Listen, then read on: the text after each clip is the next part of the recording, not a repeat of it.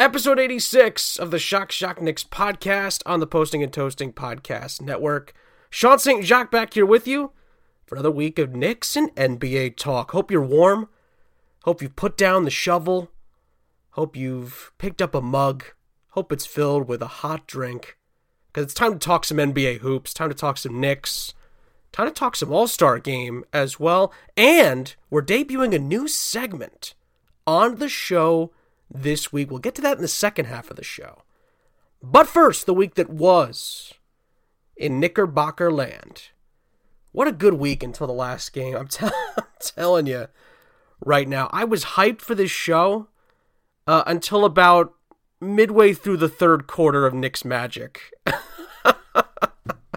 I was so excited to come back, and I was, revved up for another week of Knicks talk. The Knicks had played so well for just about all of the week in between this show and the last show, and then they just crapped the bed in Disneyland, basically, and blew it late on against Orlando. Really, for most of the second half. It was not a good performance from the Knicks. We'll diagnose the week that was in just a few moments. We'll diagnose that game in just a few moments. We'll start, though, with the good stuff, right? The Knicks had a really strong week overall. When you look at the bigger picture, Knicks made up a lot of games. They moved up in the standings. Knicks are now in 6th place in the Eastern Conference. How about that? The Knicks are playing some good basketball when you look at the full picture. It started out well, obviously. The Knicks get a nice 109-91 win over the Wizards. A game that, it's tough to, name games, different things now as far as, meaning, right? And things of that nature. But not only was this a must win to a certain extent, it was a should win. That kind of a thing. That's why I'm putting the preface on, it's tough to name those kind of games as far as how much you need it. But the Knicks should have won that game. They needed to win that game. They go to DC. They were relatively convincing for the entire game. The Knicks led basically wire to wire in a 109-91 win. Julius Randle was a beast as usual. 24 points, 18 rebounds in the victory. We'll get to Mitchell Robinson's injury as well, but in this game he had 10 points, 14 rebounds. Will now be without Mitchell Robinson for some time. Hopefully he gets better soon. Obviously the Knicks do need him moving forward. Elfrid Payton was okay. 12 points on 12 shots, 2 assists, and 3 rebounds. Another tough night for RJ Barrett. The more people I talk to about RJ Barrett, the more I'm feeling people are concerned about his development. I get where it's coming from. He's been inconsistent this year, no question about it, and he's not efficient enough from the field. And the other part, he's not a great three-point shooter. There's been so many times this season when RJ Barrett has thrown an 0 for up from the three-point line. This game he just went 0 for 1. But I'm sure if I went back through RJ Barrett's game logs, there's probably 4 or 5 0 for 5s in there. So he's had a rough season shooting the basketball. But the Knicks, again, defensively were fantastic in this game. And the bench was massive. Derrick Rose had 14 off the bench with 6 assists and 4 steals, by the way, which is very impressive. And then Immanuel Quickley, despite being a little inefficient from the field, did score 16 points off the bench. And that was the difference. The Knicks bench points in this game kind of canceled out the starters stuff from the Wizards almost by themselves. Russell Westbrook had 23.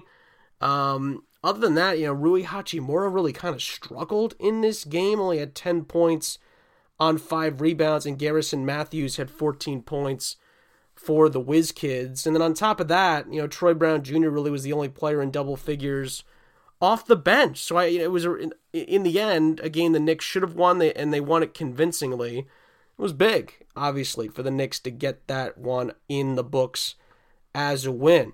And I remember I circled this next game on the calendar at the beginning of this month, feeling like that's a game the Knicks should go in, feeling like they can win. And this next game was as well. This game at home against Houston, I circled this game weeks ago, feeling like this is a game the Knicks should win. Houston's not the same team that they were a season ago.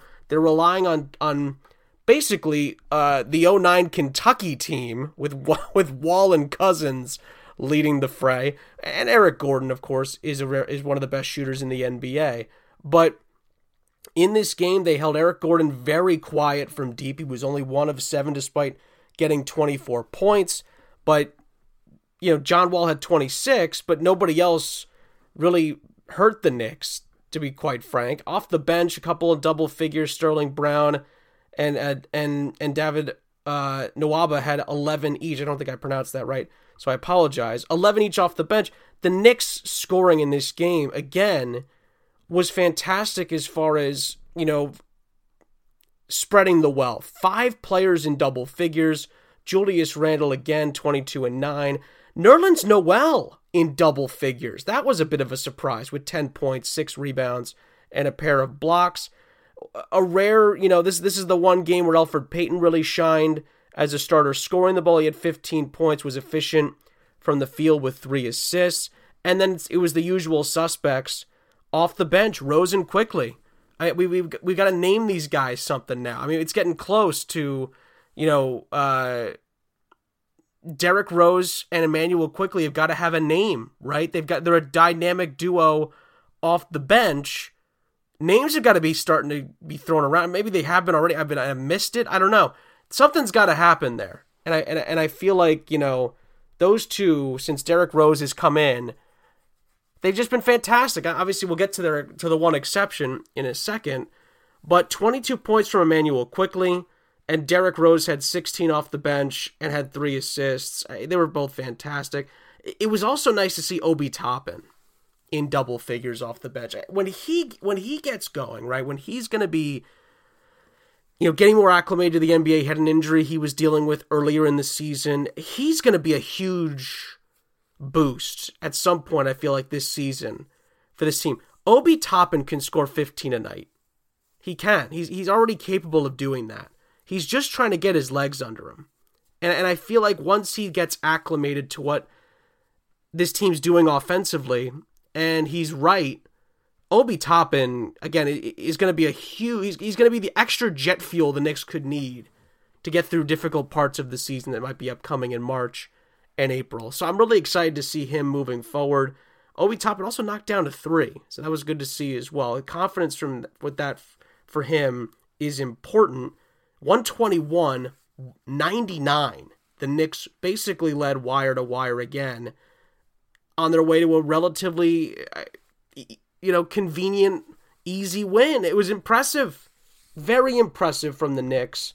No question about it. Turned it into a back-to-back win situation, and they carried that momentum into the Garden for the game against the Hawks. 123-112.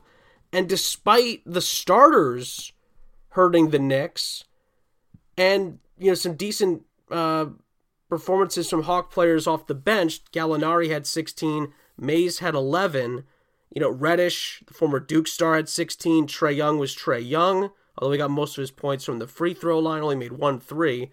That was likely a big difference in the game. Clint Capella had a double-double and 19 points as well from John Collins. Despite all of that, the difference in the game was Julius Randle. Julius Randle's best game as a Knicks scoring-wise, 44 points, 9 rebounds, and 5 assists. What can't this man do? What can't this man do? Seriously. And he knew the All-Star voters were watching. He wanted to throw another one in there to remind them who to vote for when the ballots were finally being, the final ballots were being counted. Good game from R.J. Barrett. Much needed good game from him, 21.6 rebounds, 3 assists. And it was nice to see Reggie Bullock get back into the mix. We hadn't seen him in a little while, hadn't been contributing, dealing with some things. So it was good to see him come in, knock down some threes, and do his thing as a starter. Derrick Rose only had 8 points, but Emmanuel Quickly had 16 points. I'm trying to think of like a combination of their names that's good. I can't think of it. I can't think of one. So if you guys, maybe you guys have already done this. I don't know. I don't keep track of this stuff, but if we, if we maybe put our minds together on this, maybe we could come up with something Rose and Quickly. Something with those two names, Immanuel Quickley and Derrick Rose. I don't know what we would do, but D Quick. I don't know. I'm just throwing it out. It's not good. I know it's not good. I'm just throwing it out there. I'm afraid to say anything because I know it's not Rosalie. I don't know. I don't know, guys. I don't know. We got to figure something out because these two, again, the exception was the game against Orlando, but everyone played poorly. So we got to come up with something here. We've got to come up with something here. Let me know, postingandtoasting.com in the comments or at SNJ7 on Twitter. Something's got to happen here. These two are too good to not have a nickname for their off the bench duo here. Something's got to go down. I can't think of it because I'm not good at this stuff. Help me out in the comments below. Okay, 123-112, Knicks win over the Hawks. I just love the way Immanuel Quickley's mentality seems to be. He doesn't think he's a rookie. The confidence is sky high for Immanuel Quickley, and Tibbs I think has something to do with that. I don't think that Immanuel Quickley. First of all, I don't think Immanuel Quickley's a Knick if Tom Thibodeau is not the coach. I would guess if the Knicks had gone in a different direction, or remember the crew out there from you guys that were not necessarily listeners of my show, but people on Twitter that were hitting me up saying that Mike Miller should come back as the head coach. I don't know if Immanuel Quickley's a Knick if Tom Thibodeau is not the head coach. So he brings him here with that great trade on draft night, and he's just given him a ton of confidence, and it's amazing to watch. And even when Quickley's not having a good night, he doesn't change that mentality. And again, he makes rookie mistakes at times. He's a rookie. I just love the way that kid plays the game. Derrick Rose, again, only 8 points, but did have 2 blocks, which is impressive, 3 assists, and 3 rebounds. He's turned out to be a great signing already for this Knicks team. And by the way, again, if the Knicks get where they possibly want to go this year and can possibly get this year, which is the playoffs, Derrick Rose is a playoff performer. He's made big plays in big games in the playoffs. So it's great to have a guy like that at your disposal who has bought into this role of being basically a microwave off the bench that's going to come in and try to make something happen specifically on the offensive end of the floor. And those two, the Rosalie duo, I'm sticking with it for now until we come up with something better. But Rose and Quickley have just been fantastic for the Knicks off the bench. And I know we're getting too used to it, I think, but Julius Randle, I mean, we'll get to the all-star stuff in a second. That guy's an all-star. He's had that good of a season for this Knicks team. He's been fantastic. All right, we got to get to the negative now. I watched from the second quarter on, so I missed the best part of the Knicks' performance, which was the opening quarter of this game. I watched it back. The Knicks were great at times in the first quarter. They had a 9-point lead. Julius Randle, was kind of in control of the game early at 25 points in the end. Peyton was pretty good, 13 and 5 assists. RJ Barrett, 15 and 7.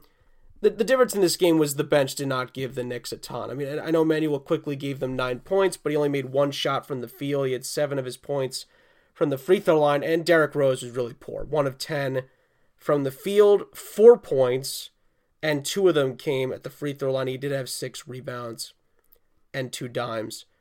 A frustrating game because the Knicks should have won that game. And in the end, Orlando snatches back some momentum in the second quarter. Still tight going into halftime. But I remember thinking midway through the quarter, that was the Knicks started to let it get away from them. And the Knicks only scored 14 points in the third quarter. They really just let it get away from them at that period of time. And I didn't feel like the Knicks were going to get it back in the fourth. They didn't even trim into the lead. The Magic extended the lead. And they won 107-89. Listen, this performance kind of came down to 2 things for me.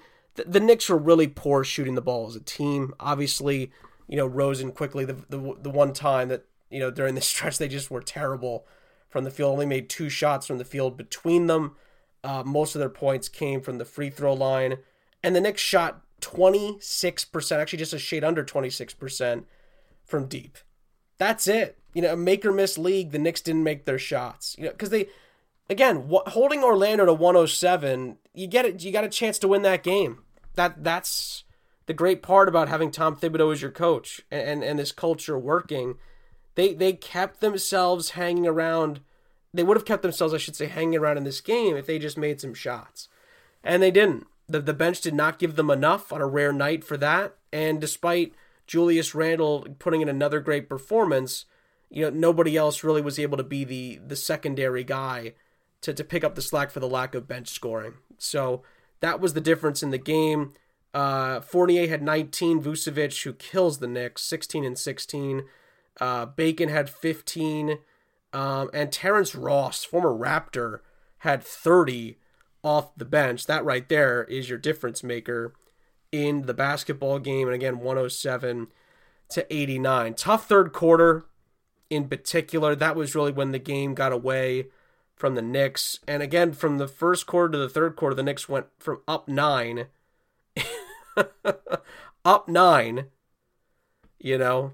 down 11 going into the fourth, and it got worse from there. So difficult one for the Knicks to swallow. But it's one of those, you're up 9, then you're down big going into the fourth. Tough to come back from that on the road. Knicks weren't able to shoot their way out of it, and it ended up digging themselves a bigger hole, getting outscored as well in the fourth. So a bummer going into this show. It was really high flying for most of the week, and then the Knicks have a bit of a letdown. It's disappointing because this was a big opportunity for the Knicks to get back to 500 and then feel like you're going into the Minnesota game with a chance to get above 500 and really get on the other side of this and potentially, maybe go on a run and maybe try to get higher up in the standings. And I don't want to say build yourself a cushion, but you want to, if you're competing for a top 4 spot in the East, you're a contender. So the Knicks were you kind of felt like if they'd won this game, there was an opportunity there for the Knicks to maybe climb a little bit more in the standings. But, now the Minnesota game's got a little bit of extra edge to it because the Knicks, should go in there and bounce back and get a win. But the good news is with the way this team has been playing, you expect them to do that. You expect them to go back, regroup. Coach Tibbs is going to have extra days to ram these guys in practice and remind them, what the message is, how they're supposed to be playing Knicks basketball. And I can't remember the last time I was that confident that a coach could do that. So I keep going back to that, but it's kind of my, my reason to stay optimistic despite a disappointing defeat for the Knicks in a game they probably should have won. So it's disappointing, no question, because the Knicks are a better team than the Magic. The Magic have really fallen off since the last time these two have played. From what I've seen, the Magic have, they've dealt with a little bit of injuries at times, guys in and out of the lineup, but more specifically, they're just struggling to defend in a lot of games, and they didn't really need a lot of help in this game against the Knicks. The Knicks, shot themselves out of the game. So, and again, Orlando's not a good defensive team. The Knicks, basically beat themselves. It was self-inflicted wounds and not knocking down shots. So, in the end, that was the difference, and the Magic come out with a win, and the Knicks, despite a great week, ended on a bad note. So, but in the end, again, you look back at the week as a whole, it's a good week for the Knicks. They beat some pretty good teams in the Hawks and the Rockets, and despite a tough loss to Orlando, are still, within striking distance of getting back to 500. A couple wins to finish off the month. And again, listen, the month is not exactly easy, but Minnesota at home and Golden State at home are winnable. Sacramento at home is winnable. Pacers at home, it's winnable. Then 2 games on the road. By the way, that San Antonio game that's supposed to be played on Saturday is postponed, so Tibbs gets some extra practice time to get the guys back on track. At Detroit, very winnable, and then at San Antonio. So these last 6 games are pretty big. This is a big swing, or I should say the last 5 of the month and then the first game of March. Very big, couple of weeks here potentially for the Knicks. Again, I kind of said, sort of a prediction that I thought the Knicks could get above 500 by the end of the month. It's right there for them. It's right there for the taking. I think a win over Minnesota to get within 1 game of 500 is huge, because then the last 4 games of the month are very winnable. Very winnable. And you could potentially get to 500 or even maybe above 500, depending on how well the Knicks play. So listen, despite the Magic loss, I'm pretty excited. It was a good week overall. Rose and Quickly need a nickname because they're really bleeping good off the bench, except when they're in Orlando. So, we got to figure this out. I'm excited about that. And in all seriousness, defensively, the Knicks overall this week, even the Orlando game for the most part, were strong. They've continued to keep that identity moving forward. And that 3-game winning streak was crucial because the Knicks had lost 4 of the last 6 at one point. And if you extend it back to January, the Knicks had lost 7 of 10. So they really needed to get back on track. And they put together a really strong 3-game winning streak to kind of stem the tide a little bit to get back on track. Now, they dropped that Orlando game, but if they beat Minnesota, they could possibly turn that into another bit of a winning streak going into March, where it is going to get tricky. There's going to be some, we'll dissect that in the next couple of weeks, but March is not as easy of a schedule as February was. There was a lot of winnable games in February, and when we get into March, it's going to be tricky. It's going to be some tough stretches starting in San Antonio. So we'll see how the Knicks handle that. But for right now, they've got a winnable game on Sunday that they've got to get against Tom Thibodeau's former team, and Derrick Rose's former team for that matter, the Minnesota Timberwolves. So we'll see how the Knicks handle that. All right, I'll take a break here. When we come back, we'll talk All-Star Game. The All-Star Game is official now. We'll talk a little bit about the reaction. And the All-Star starters have been announced. So we'll dive into what they're going to do for the All-Star weekend. It's getting a little unorthodox, I have to say. We'll talk about that. We'll talk about the voting and the All-Star starters. And we're debuting a brand new segment on the show. So look forward to that as well. Coming up next on the Shock Shock Knicks podcast on the Posting and Toasting Podcast Network.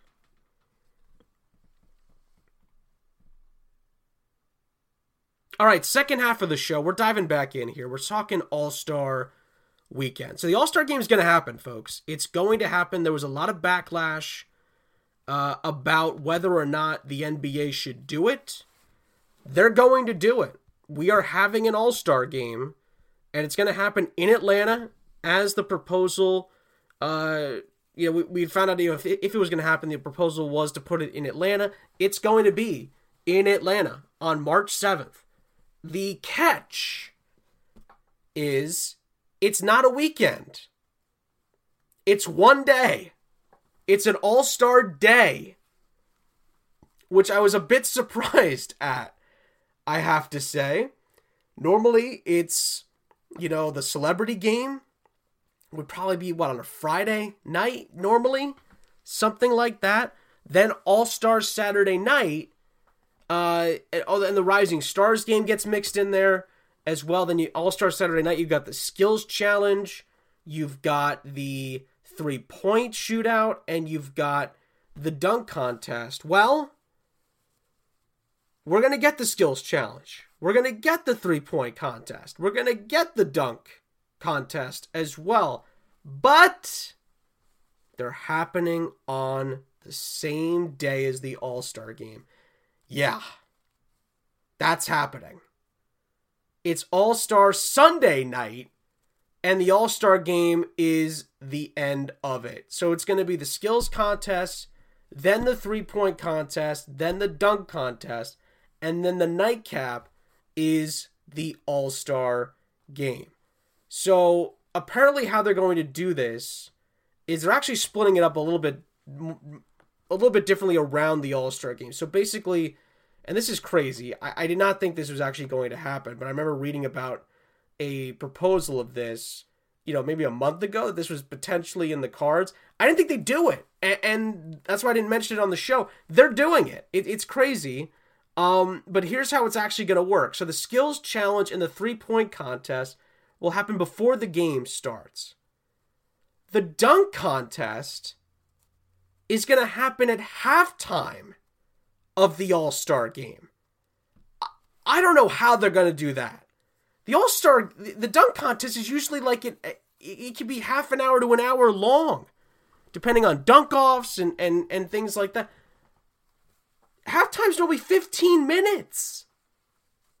So they're going to fit a dunk contest in? I don't know what they're going to do. I don't know what they're going to do. Also, what if an all-star wants to be in the dunk contest? That's going to be, I don't know. It probably won't happen because that doesn't always happen. Most of the time, the dunk contest people, the contestants in the dunk contest don't normally play in the all-star game, at least not of late.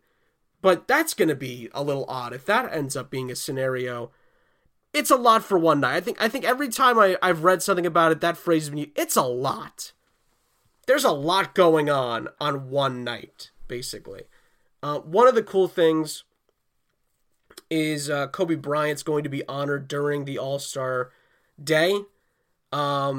Basically, they're incorporating 24 points into the calculation of the final target score. Same format was used in 2020. It's really cool. It's great that they're still honoring Kobe, and it's exciting that that's going to be part of it once again this year. The NBA says they're also going to be donating more than $2.5 million to historically black colleges and universities around the country, as well as for COVID-19 relief, which is also a great thing that the NBA is doing.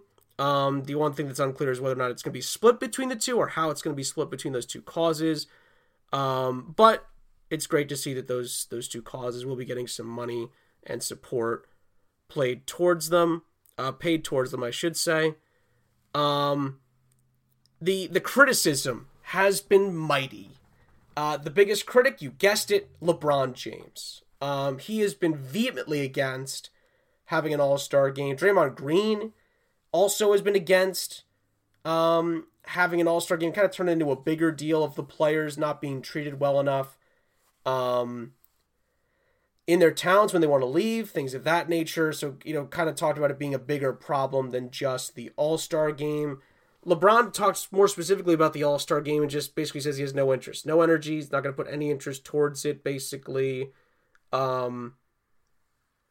So he's not in it. He doesn't want to. He's going to be there apparently, but he's not going to be interested in putting in a bunch of effort. Chris Paul, the president of the Players Association, basically said the players could voice their concerns, but he also supported the idea of playing the game. His quote, I talked to Bron maybe a week or two ago. I talked to Steph, a few guys.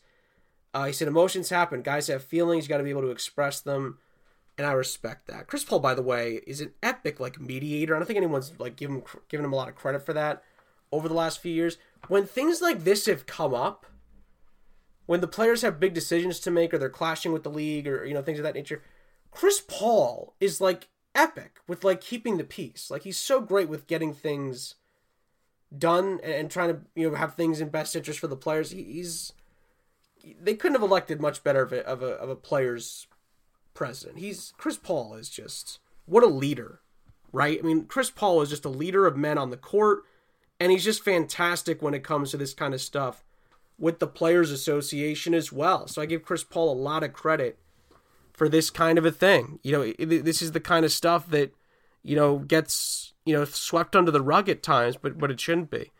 Obviously, De'Aaron Fox has been a critic of it for a few weeks now as well. Here's the deal. I guess you could, I'm pro playing the game if the players want to play it. That was kind of my stance on it. I think a show or two ago, maybe 2 shows ago now, when I initially talked about this. If the players want to play, they should be allowed to play. The NBA has been able to figure this out. With they've been the best with COVID testing, the bubble. They've set the example for sports during a pandemic.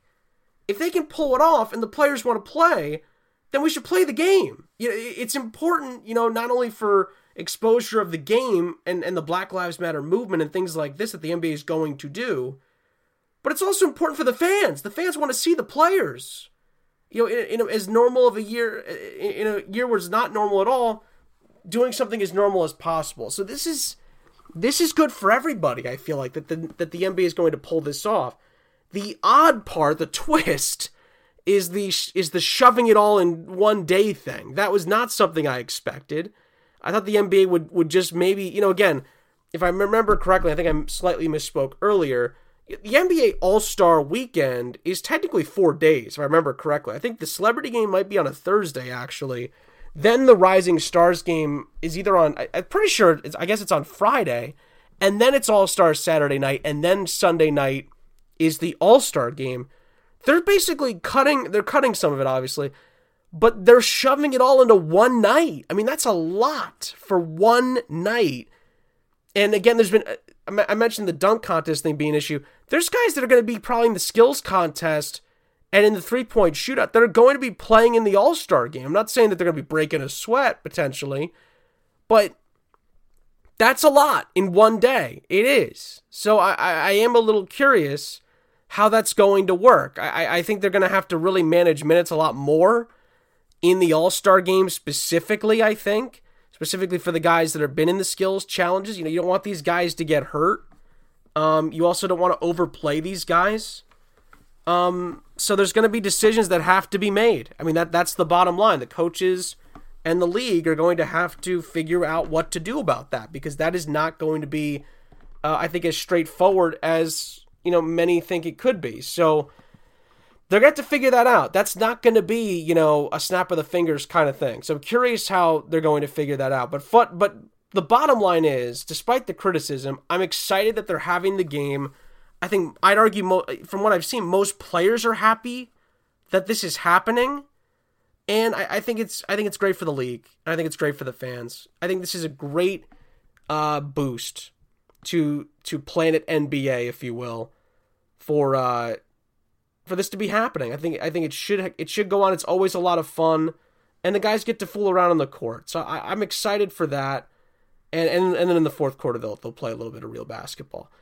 Let's quickly dive in, because I didn't want to debut the new segment to finish the show, but let's do the All-Star starters. This just came out, by the way, like literally 30 minutes before I started recording, so I'm just looking at this now.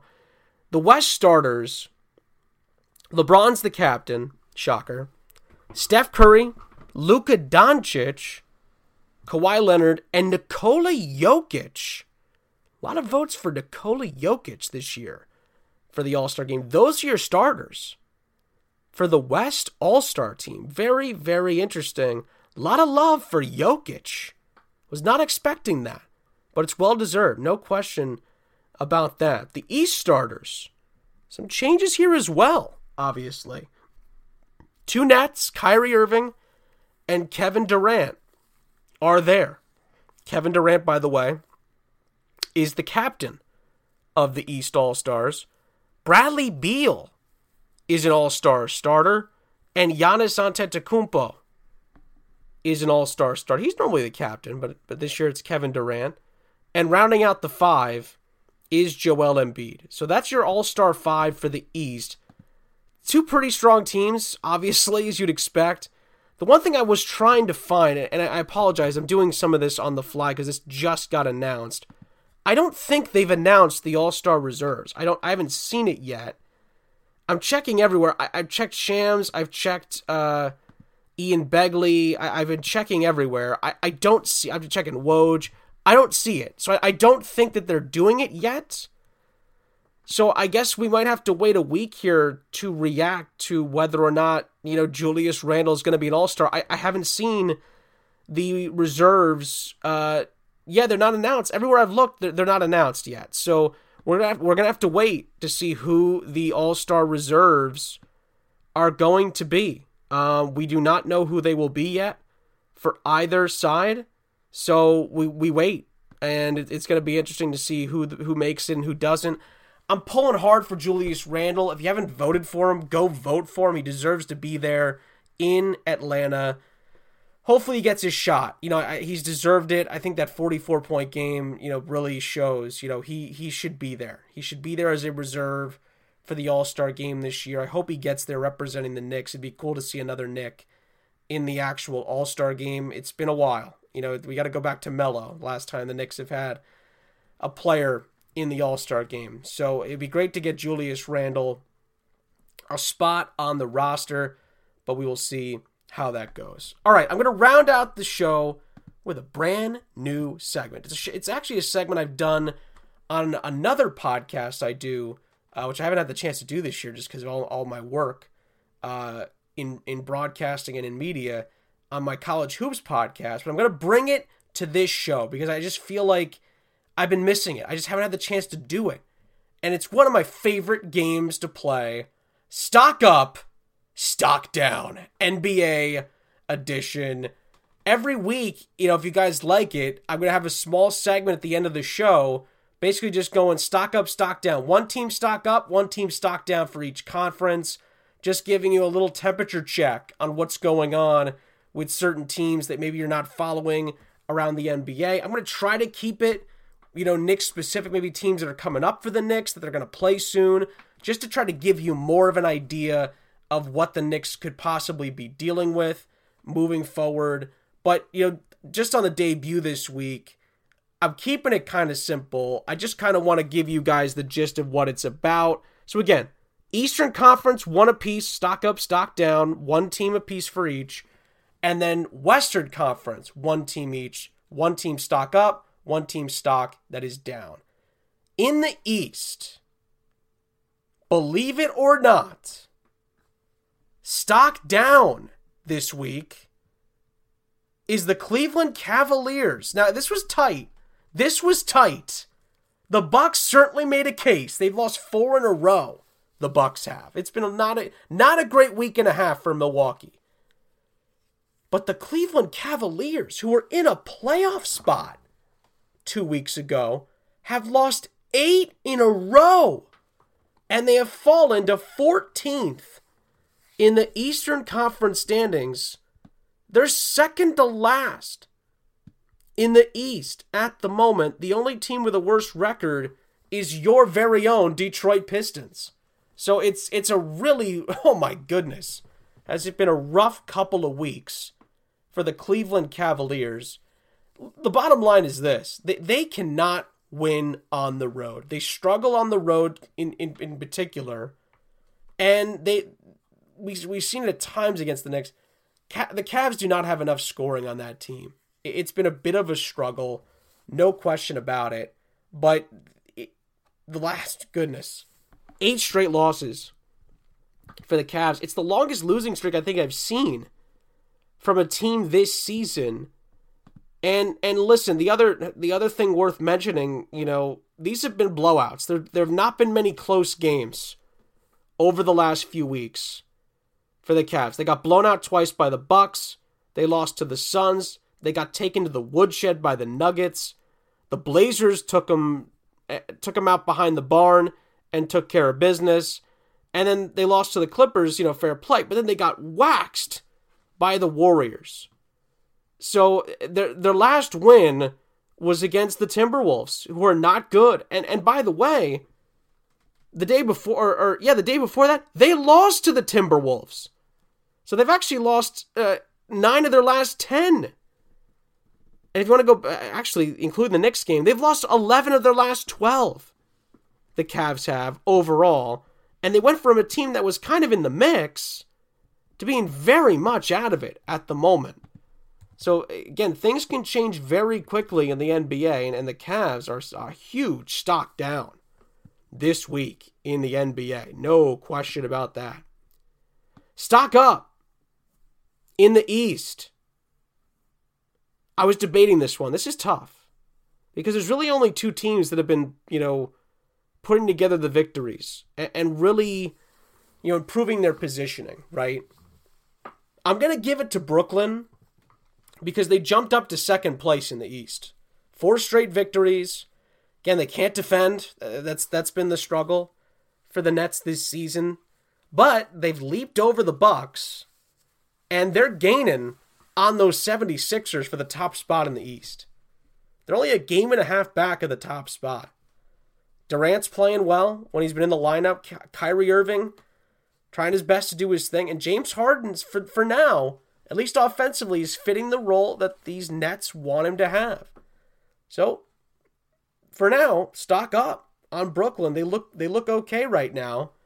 But basically, it's because they've made up some ground in the Eastern Conference. They've passed the Bucks. They've got a bit of a cushion now on the Pacers. And they could be fighting for the top spot in the East if they can keep playing this kind of basketball. So Brooklyn's a stock up at the moment. Again, things change. The stock market changes in finance. It changes in the NBA. The Nets beat the Pacers, the Warriors, the Kings, and the Suns. By the way, 3 straight road wins out west for Brooklyn. That's impressive. That's very, very impressive, considering also who they beat as well. So the Nets deserve a lot of credit. They went through a gauntlet out west and won all 3 games. So they've bounced back since falling by 11 at Detroit, and they've kind of reminded everybody that, we're good. We're a good team, and they were able to prove it over the last week. All right, out west. Stock up. Who's got the stock up right now? Who's the team that's really making moves out west?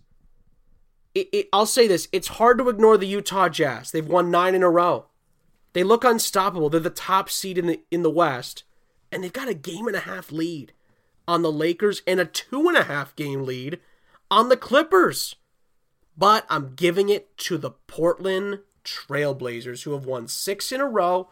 Yes, not as good as the Jazz, but the Blazers at one point were on the outside looking into the playoffs, and now look at them. They're at the 4 spot. Again, they could easily, lose a couple games. They could drop down to 6 or 7, but they've made up a ton of ground. And listen, their schedule coming up, overall, difficult. Yes, the Wizards are next, but then they've got the Suns, the Nuggets, the Lakers, the Hornets, and then the Warriors. So it could be singing a different tune about the fighting Damian Lillards next week. But they've gone on a nice run. They beat the Magic, okay, but then they beat the Sixers. They took care of the Cavs, and then they went on the road and won 3 straight at Dallas, at OKC. And they pulled it out in New Orleans as well. So, and you can kind of catch my theme here. Making up ground in the standings matters in stock up, stock down. It really does. The Portland Trailblazers are my stock up team out west. Buy a little Blazer stock right now. They've been playing pretty darn well over the last 1.5 weeks or so. Stock down. There's only one choice. There's only one choice out west at the moment. Listen, there's a case to be made for Sacramento, but it's Houston. It's Houston. It's got to be. The last 7 games for Houston have all been losses. They haven't won since February 4th at Memphis. Here's the problem, right? The Rockets have 2 wins all month in February. They beat the Thunder on February 1st, lost to the Thunder, then beat the Grizz, and have lost 7 straight. They lost in San Antonio. They lost to the Hornets. They got blitzed by the Pelicans. Lost at home to Miami. Got blown out by the Knicks at the Garden. This is the cherry on top of the sundae. They go to Washington and get waxed. And then you can't tell me you can't expect them to go to Philly and get a win. The Sixers are the best team right now in the East. And they go there and they lose a tight game. So 7 straight losses for the the Houston Rockets. And the Rockets have plummeted down the standings. And now they're in 13th. Or I should say tied with the Thunder in 13th. They are lucky the Timberwolves are awful. Because goodness gracious, it has been a rough stretch for the Houston Rockets. So if you got some Houston Rockets stock, I'd sell a few shares at the moment. All right, guys, that's going to do it for this week's episode of the podcast. Let me know what you guys think of stock up, stock down. Let me know who you guys think has their stock going up, whose stock's going down around the NBA. Let me know your thoughts, as always, on the Knicks. Also, let me know your thoughts on the All-Star game and the All-Star night, day. format for Sunday, March 7th in Atlanta. Guys, thanks as always for listening to the podcast. Stay safe out there. If there's snow on the ground outside your house, stay warm. And I will see you guys next time on the Shock Knicks podcast on the Posting and Toasting Podcast Network.